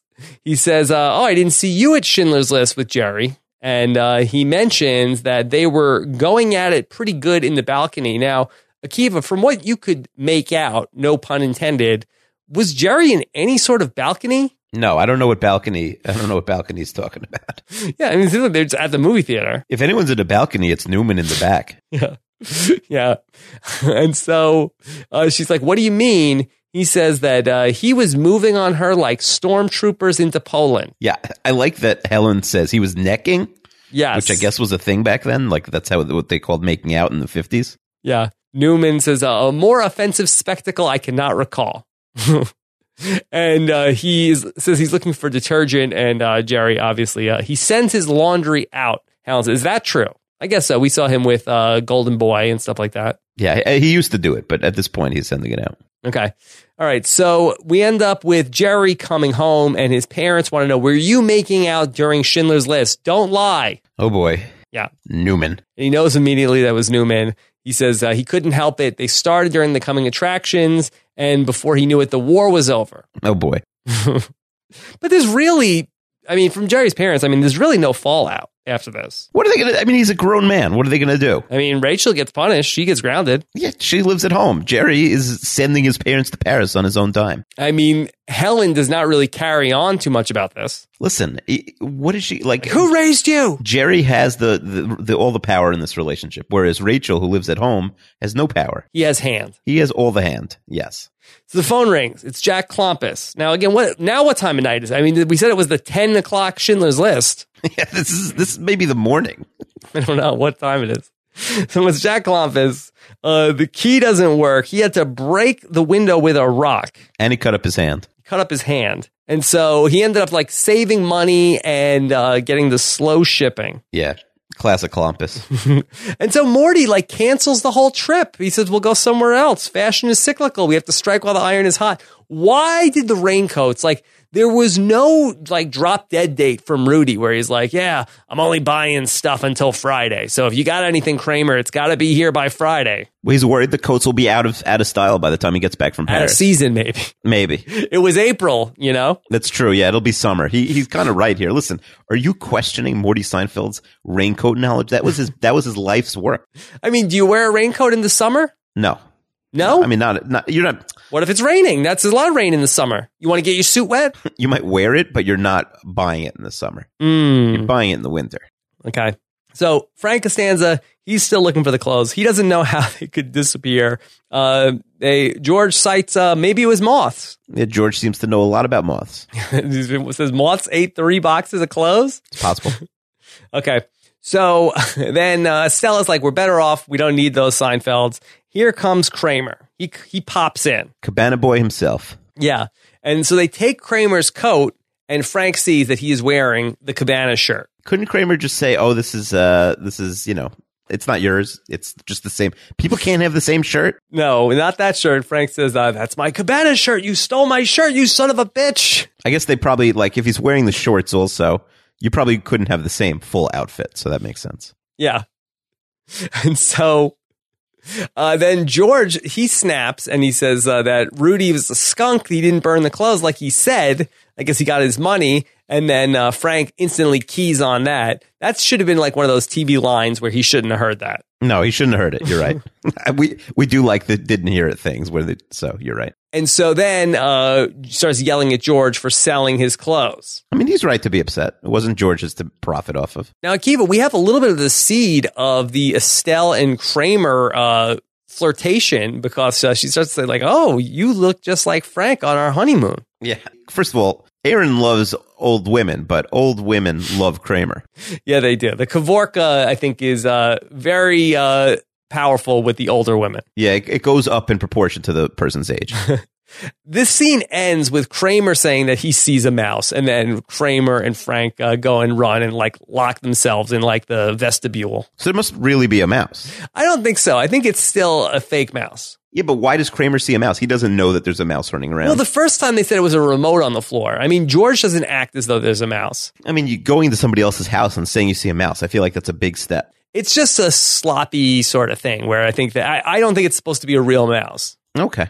Because there was no mention of a real mouse. No. So then we go back to Monk's. And so Jerry is talking with George. George wants the parents' tickets to Paris. Yeah, and we don't really see the whole, like, how this works out. Yeah. Like, who pays for the tickets? What happens to them? It doesn't make sense. I think Jerry just has to eat it. Jerry eats it and George uses it for himself. I mean, he's eating it anyway. You can't just like buy a ticket on an airplane and then just like whoever shows up gets to go. I don't think it's not like a baseball game. Could you in 1994? Yeah, you probably could in 1994. Maybe not internationally. Like, this kid has a passport on like 1 day's notice. I don't know. And like, I don't know. Do you need like a visa? I'm not sure. I don't know. Be trickier these days for sure. Definitely. Yeah. Like, if the tickets are in your name, I don't think you could switch them. So Kramer, Morty, and Jerry are waiting by the luggage carousel. Did Jack Klompus put these on a plane? I don't really understand. It doesn't make sense. It's like a body that goes on the plane. Like, can you put stuff on a plane? Did he have to buy the luggage a seat? Can you just put it on a plane without? Like, did he FedEx something to the airport? Yeah, like you normally FedEx something, but like you don't get to just pick it up at the point of where it gets into the airport. Doesn't make sense. So anyway, I guess Jack Klompus didn't tape up the boxes, and there's just like raincoats everywhere. And there's no reason this has to be at the airport also, so it's a little bit weird. The show really needed us in the room that day. I really think, they wanted the visual of like the luggage carousel coming with all of the raincoats falling out of it. But yeah, it's just very questionable how this passes the smell test at all. Yeah, kids love the luggage carousel, by the way. They certainly do. And we know that Kramer came through the luggage carousel at one point back in the airport. Yeah, well, my daughter will get on and like surf on it. So while they're there at the airport, we end up seeing George with Joey boarding that Paris flight. I mean, it's sort of like an amazing coincidence that Morty doesn't get on the flight that happens to be boarding right where his raincoats are coming into. Oh, an amazing coincidence, Rob. I think most airports, especially in New York, where they're either at JFK or LaGuardia, of course, the baggage claim is where the flights to France are. Yeah. George is really taking the kid under his wing. He says, honesty, hard work, these are the values I was raised on. That's the most important thing, Joey. You have to be able to look at yourself in the mirror before you go to sleep at night. I got news for you, Four Eyes. There's no way you're staying with us. Was George planning on staying with them and saving money? Probably. I don't know what George was planning to do. We don't get a lot of details about George's itinerary to Paris. Like, he's really committing to this bit long term here. Yeah. So then we go to the antique store. Here's Frank now with Rudy, and he can't believe that Rudy burned the clothes. And then he finds out that George said he was dead. Yeah, that's a tough one. Yeah. What am I worth? Yeah, well, he finds out that he squeezed an extra $25 out of him for him being dead. He should be proud. He's a negotiator. He should be proud of that he got $225 for these clothes. Well, here comes Morty Seinfeld for this negotiation. Now, again, from what I understood the whole way through, I thought that Morty was just supplying the raincoats. Kramer had the relationship with Rudy. Kramer was doing all the legwork. Now, all of a sudden, Morty Seinfeld is involved in this like high stakes negotiation with Rudy from the thrift store. Where's Macklemore? Oh boy, I think with the negotiation, Kramer isn't the skilled negotiator. Like, Morty knows raincoats, so now maybe going back to like what percentage he should get, it's got to be low, right? Because he's literally just telling him, like, he had the idea and he's just telling him about the store. But is Morty's coats, Morty's shipping them, and Morty is doing the sale. I feel like we're down back down to 10% for Kramer. Yeah, good job. Yeah, you gotta help the old man here. But you're saying Kramer's a bad negotiator. He got 25% on this deal. So you're saying that? So now you're like blowing my mind. You're saying he's a good negotiator because he asked for a lot of money, but then he has he's not a good enough negotiator to listen. Morty is too stubborn to let Kramer handle it, because Morty could have gotten on the airplane, Rob, and let Kramer handle the negotiation himself with the coats. Like, Kramer could have picked up the coats, sold them to Rudy, and then given the money to Morty when he got back from France. All things that could have happened. Yes. So we see Morty and Frank sort of fighting over, I retract your invitation, I retract the retraction, and they're going back and forth. Moral of the story is that Rudy is not buying any more clothes because that the Frank Costanza clothes had moths. So where does he get his clothes from if he's not buying clothes off the street? I think he's just selling the clothes he already has. That's it? And then he's going out of business? Exit strategy. Yeah. Yeah, I don't know. Well, he says he's not buying clothes off the street anymore. He's just buying them from Macy's is like, okay, we have these suits we didn't sell. Oh, yeah, I guess maybe, old vintage places do that. Like, they didn't sell it and it's out of season, so they sell to a used clothing store. Okay. But I feel like the idea of vintage isn't like last year. Right, because that's not used. That's just that's new. It's just somebody else's, it's, not worn clothes. So I don't. Maybe he just like he has his preferred sort of like retailer, not retailers, but wholesalers, like, wholesalers, and like he only takes from the used clothes wholesalers. I don't know that maybe a bit of another hole in the plot line, the plot armor of the raincoats. Yeah. So then we are back at the airport, and so we see Morty and Helen are going back to Miami, not to Paris. No, I mean, I guess it's not Morty's money. So what does he care that he's eating? What does he care? Right? Yeah, it's to him. It's more important that he's just like getting a little taste of the action than going to Paris. Yeah, he's back in the game. The juices are flowing. He got back in the game, and so we see that Aaron is there to send off Morty and Helen before they go. Aaron is very broken up that they're leaving. He's very upset, and so Helen's like, "Okay, we'll call you when we get home," and Aaron says, "Thank you." Jerry's like, "I think she's talking to me," and then after they leave, Aaron does the Schindler's List bit of, I could have done more. I could have called the travel agency. I could have got them on another flight to Paris. I could have got them out.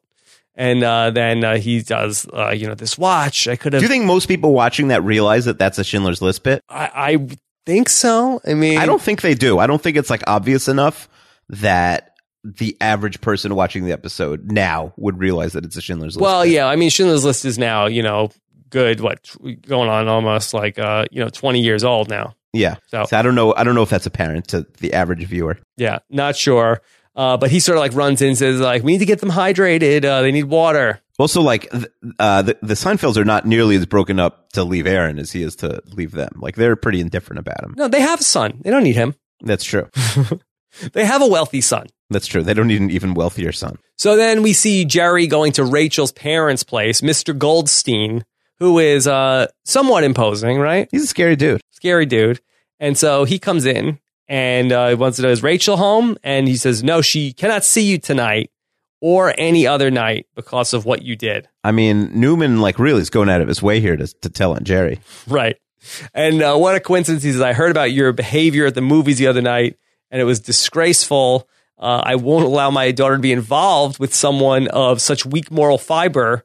And he says, my postman happened to tell me about it, and he's a heavy-set, portly fellow.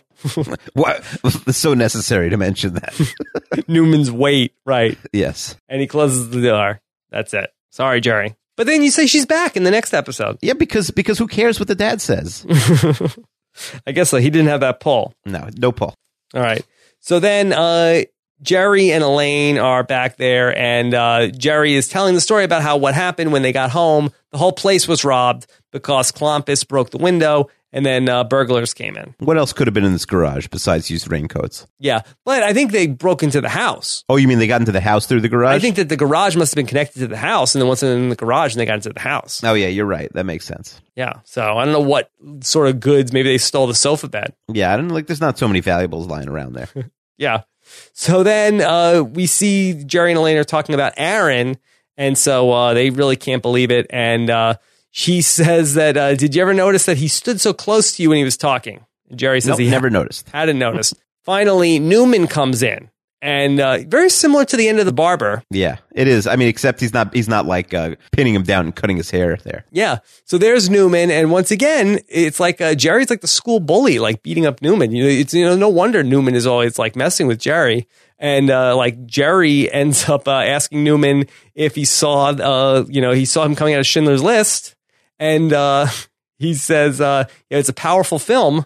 And, it's the shocking brutality, don't you think? Jerry says to Newman. And Jerry says, well, that was nothing. That was nothing, the Holocaust movie. The Holocaust was nothing. I mean, to be fair, yeah. Jerry didn't see the movie, so he has no idea. He has no idea. For all he knows, it's a love story. Yeah. And he goes running after Newman. Yeah. Interesting line. Really? I mean, wow. What is he going to do with it? Maybe he meant that when he cut his hair in The Barber, that was nothing compared to what he's got to do to him. I don't know. And then we see George in Paris with the kid.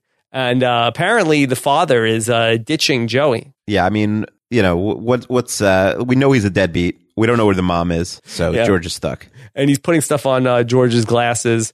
And then the very last shot we see in the episode is we see Estelle and Frank on their cruise, and they run into Morty and Helen. Oops, that's awkward. Yeah, what are you going to do? Anyway, so then our final bit of stand-up is Jerry's talking about personal distance and ATM distance. Yeah, I do think, and we get into this ATM distance more next week. But Okay.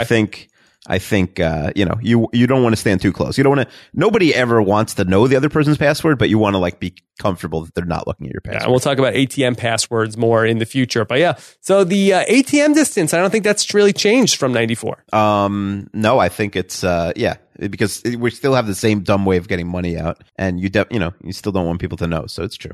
Yeah, okay. It's a little bit like clearing your cache on a computer that's like, that multiple people use also. It's like, same thing with your, Citibank account or whatever. All right. So, Akiva, is there anything from the 94 to 2015 conversion that we didn't cover? I guess people still wear raincoats. Yeah. I don't know, like how he could have sold them on eBay, I feel like. Right. I feel like, take a smartphone picture of the raincoats, and I feel like you could have gotten some more people in the game than just Rudy. Yeah, I do think, right, you don't want to narrow it down to one buyer. And plus, like, yeah, he could have done it and still gone on the cruise. Yeah. I mean, still on to Paris. All right. So then let's just talk about, I like what we did last week with the letter grade for everybody's story. Can we go through that real quick? Yeah.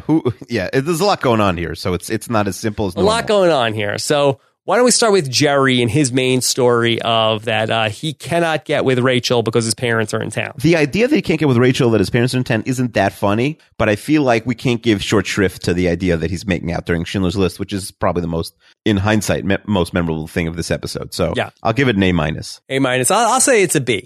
Yeah, for a 40-minute episode, there aren't a lot of great moments, but we can't just throw away a classic bit here. How about Elaine, that she dates the close talker and gets annoyed that he is hanging out with Jerry's parents the whole time? I mean, Elaine has very light lifting in this episode, even though like her storyline isn't that minor. It's Aaron really doing most of the talking here. So I'll give. I mean, it depends what you think of Judge Reinhold and of Aaron here. It is a funny idea, like this guy who's obsessed with old people. And he's not the worst supporting character we've ever seen, but he's annoying. So I'll give him a B-.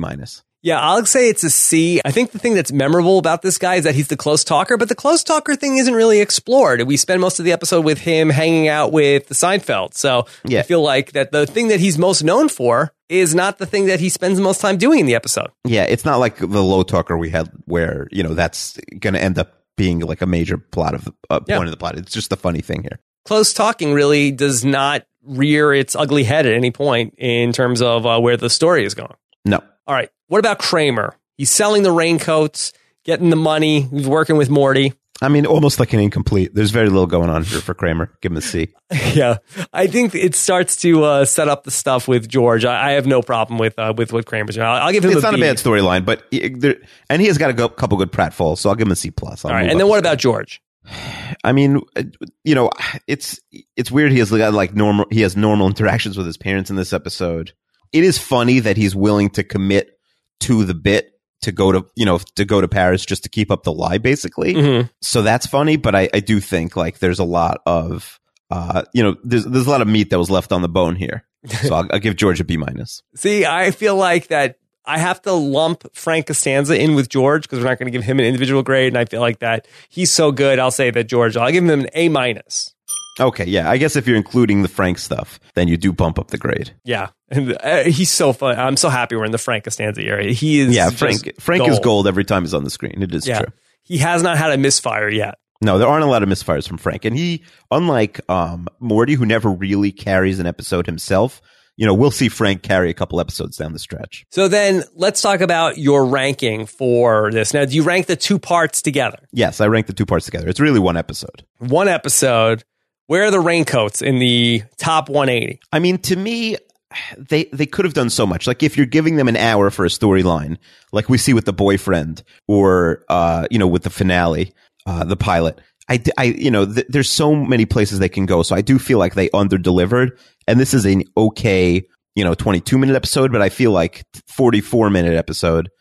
They really don't bring a lot to the table. Banging out during Schindler's List is funny, but it's just like a 2-second gag. So I have this at 125. 125.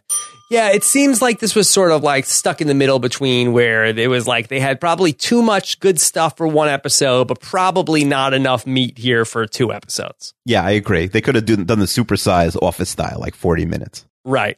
All right. So then let's go into some of these emails. Of course, every week, Seinfeld at Post Show Recaps is where our emails come into. Let's start off with our buddy Johnny D. Silvera.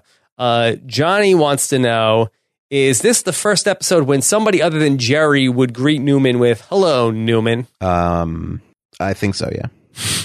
He also wants to know, who's more controlling, Estelle and Morty or Rachel's father? Oh, Rachel's father is, I mean, we don't know much about him, but he seems pretty tough. Yeah. He's one of those, bring my daughter home by 11, or I'm calling the cops, or I'm coming to get you myself with my shotgun. Yeah. Well, we did see Frank Costanza ground George at some point, but then we never really saw what the punishment was. That's true. Yeah, I think here we're pretty sure that Rachel's punishment is just for next week's episode. All right. So let's go in and let's dig in with Craig. Okay, so here's what Craig has to say about this episode. He says that yesterday I was walking to school, listening to the Seinfeld podcast, and as Akiva began to read out Scott LaRose's jokes, I slipped in a patch of mud, sprained my right ankle in 2 places, and tweaked my knee. So not only was I lying on the muddy ground, writhing in pain, I also had to endure Scott LaRose's horrible comedy. So it was not a good day. This is a thing. Like, people write to you, I've seen, and been like, I was watching your podcast and I got into a car accident. I was listening to your podcast, right? You've seen that a few times. Yes. So do you think podcasts should be outlawed? Like, they're very dangerous. Well, I feel like that if you were listening to like a Taylor Swift song, you could just as easily get in a car accident. No, because you're not in the song. Like, sometimes you listen to music and you don't even realize you're listening to music. I have a problem, Rob. So you think talk radio should be outlawed? No, because it's not as intimate of a medium as podcasting. With podcasting, you don't even remember what you're doing. So you think that people just get so taken out of what they're doing, they're like, yes, oh, that is a good point, Akiva. Yes, you're right. I think they're probably not thinking I had a good point. They're probably like, oh, he forgot to say something there. But I think if we commissioned a study, I do think that podcasting would have the most accidents per listener capita. Well, I will be like the Roger Goodell, and I will do whatever I can in my power to bury those findings. Like, my research is showing that people actually are driving safer when they're listening to podcasts. There is no video of Craig spreading his ankle. If I see a video of somebody listening to a podcast and crash, I'll do something about it. But I mean, right now, with our new programs of like podcast driving awareness, people are we're teaching kids to drive from an early age, listening to podcasts, and they're being much safer. You can't even teach driver's ed now without this podcast certification. I do think, hopefully he wasn't in an elevator when he sprained his ankle, Craig, because then there's, or at a casino, then there's for sure footage. I also have to complain about our listeners, which I normally don't do. Oh. I'm on Scott LaRose's Twitter page, and like 6 or 7 of our listeners followed him since the episode. Which is not what we wanted. I'm going to call them out. Travis Almendinger, you better unfollow Scott LaRose by next week. Some of these guys. Cody Patterson. Come on, guys. We don't want you following him. Yeah. Scott LaRose is like, hey, what did I do? The people are loving this stuff. Big week. They must have really replayed my episode a bunch of times. Yeah, I am on fire. I'm going to go pick up some olives. All right. Also, then Craig said, now to the episode. It's not one of my favorites. It has Jerry's parents, so that's already a strike. And we know 3 strikes and you're out. I don't like Jerry's parents as characters. I feel like Seinfeld double episodes are never the best, but there are some good moments. And he cites, as a movie theater usher, I can tell you that I have seen this and worse at a theater. Whoa. Yeah, right. Like you could have said, it could have gone past kissing at a certain point. And he says that I once caught a woman straddling a guy in the theater once. I'm just glad that their pants was on in the right place when I went up there. Here's the thing. What's in it for you? If you're the usher, presumably you're not getting paid that much money when you're a movie theater usher. Like, what's in it for you to stop these people? I think you get fired if your manager comes in and people are having intercourse in the theater. Yeah, but if it really goes past what it's doing, then you break it up. Like, you keep an eye on that. You're such a bro. You're like, hey, no, I'm not. Let being a player play. I'm not even saying that. I'm not getting mad at breaking up the scene here. Don't be a blocker. Saying, it's weird. It's weird to be like the guy who's. It's an awkward conversation. And then they don't stop, and then you're calling security. It's like, just leave them alone. Are they bothering people really? If people complain, then you got to stop them. I think you're not allowed to be on your phone. Yeah, you get shushed in the movie theater. I think that you probably should not be able to get to first base or further in the movies. I guess, yeah, that's true. Especially if it's Schindler's List. I don't think that's the movie he broke up the... Right. All right, let's check in with Amir. He wants to know, how does Kramer fit into Frank's old clothes? Michael Richards is 10 inches taller than Jerry Stiller and has a completely different body type. That seems ridiculous. I don't understand any of this stuff with clothes. Like, my 9-year-old daughter like was borrowing clothes from my wife's friend who's 30. And like, I don't know. They don't look the same. Like, I don't know how this works, but apparently clothes fit on everybody. Also, Amir says, Jerry and Rachel start making out during the coming attractions and continue doing so throughout the entirety of the movie. What normal adults make out for 2.5 hours or 3 hours or 3 hours and 20 minutes? Yeah, I mean, if there was a bunch of previews, this is like 4 hours of making out. Yeah. And you think they stopped during the credits, or they waited till like the lights come on after? The lights come on. So then Amir says, additionally, without going into too much detail, how exactly does this help Jerry's problem of being backed up? That's what I'm saying. Yeah, it doesn't make any sense. Jerry's plan here was not great. Do we need to reach out to any of our medical correspondents about this? I think we can handle this one ourselves. And so Amir also says it's so astonishingly out of character for George to give Rudy back the $225, especially once he wasn't getting the clothing back in return. There's no way George stands for that. Yeah, we agree. We said this already, but it doesn't make any sense that he doesn't put up more of a fight. Rudy's in the right in the sense that he should get the stuff back. But when you're you can't return used clothing, right? So he shouldn't be. The opposite should be true also. Like, if he buys a dud, he shouldn't be lemon law. He shouldn't be out the money. There's a lemon law? Like, I don't know. Clothing lemon law? I guess. Okay. And then let's get to Chester. By the way, Craig also in his email had said that he was upset with our schedule that we had done the podcast a week early, and he was not able to get in his comment complaining about Chester in a timely manner. He wanted to complain about him? Yes. So he was not able to get that. Very heated, because we got a couple more tweets saying that they like Chester. So I feel like everyone has an opinion on Chester. That should be the poll question for this week. All right. That's not bad. So Chester wants to know, why would Jerry's parents let him pay for their vacation to Paris? They don't even let him pay for a meal. I mean, maybe at a certain point, like once he went on the Tonight Show, they realized like, oh, he's big time. Once you're on TV, everyone thinks you're rich. Then Chester wants to know, if Alec is so friendly with George and Jerry, why doesn't George cite him when he's trying to prove to his Yankees boss that he has black friends? I mean, again, if you're only in the show once, you're almost not canon. It's not like they're ever like, hey, you remember that low talker? That, they never mention these people. Mm-hmm. Then George's foolproof postcard scam makes no sense. What if Alec runs into him in the neighborhood, like he did in this episode, especially since he meets up with Alec in the very same coffee shop he visits daily? The whole concept of the show is that you run into people you know all the time. I think we decided that George was going to hide out in his apartment for a few weeks. Also, did you watch the deleted scene? No, I didn't see it. In the deleted scene, it's so weird that like Alec comes back and talks to, I forget if he talks to Jerry or George. And basically it's like, hey, those postcards I got from you, it's so weird because they were postmarked from Florida. So it's like, wait, what happened? Like, did the Seinfelds forget to send the postcards, or they never got them back and they still put them in the mailbox? Yeah, that is weird. It really was weird. Like, again, deleted for a reason. Yeah, that's confusing also. By the way, there are about 6 scenes here that could have been deleted. And then Chester wants to know, what's the least appropriate movie either of you has made out during? I think I'm 0 for 2 here. I barely go to the movies, so I'm 0 for 2. I'm trying to think. Boy, definitely not, I don't think, in the movie theater. I'm sure at some point, like, this is like the precursor to Netflix and chill, right? Oh, I hear you. That's different. That's different. If you're including your own house, I feel like that's a totally different question. But how many there are very few inappropriate movies that it's like, oh my gosh, you did that during that? It's like, it's really, the list is basically just Schindler's List. Yeah. Like, you could do it during Saving Private Ryan, during like a war movie. Okay. Sure. I mean, there's also weird, like, what about, we have to think of like other really bad movies. I don't know, like Black Hawk Down is a weird one. Yeah. I don't think that I would even have on a movie that was like that. So you'd shut it off at a certain point. How about Hotel Rwanda? That would be a terrible movie to make out during. I would think so.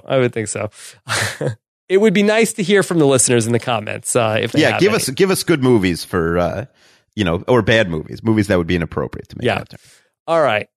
So, Akiva, that's going to do it for this week's episode. Of course, we get your emails every week, Seinfeld@postshowrecaps.com.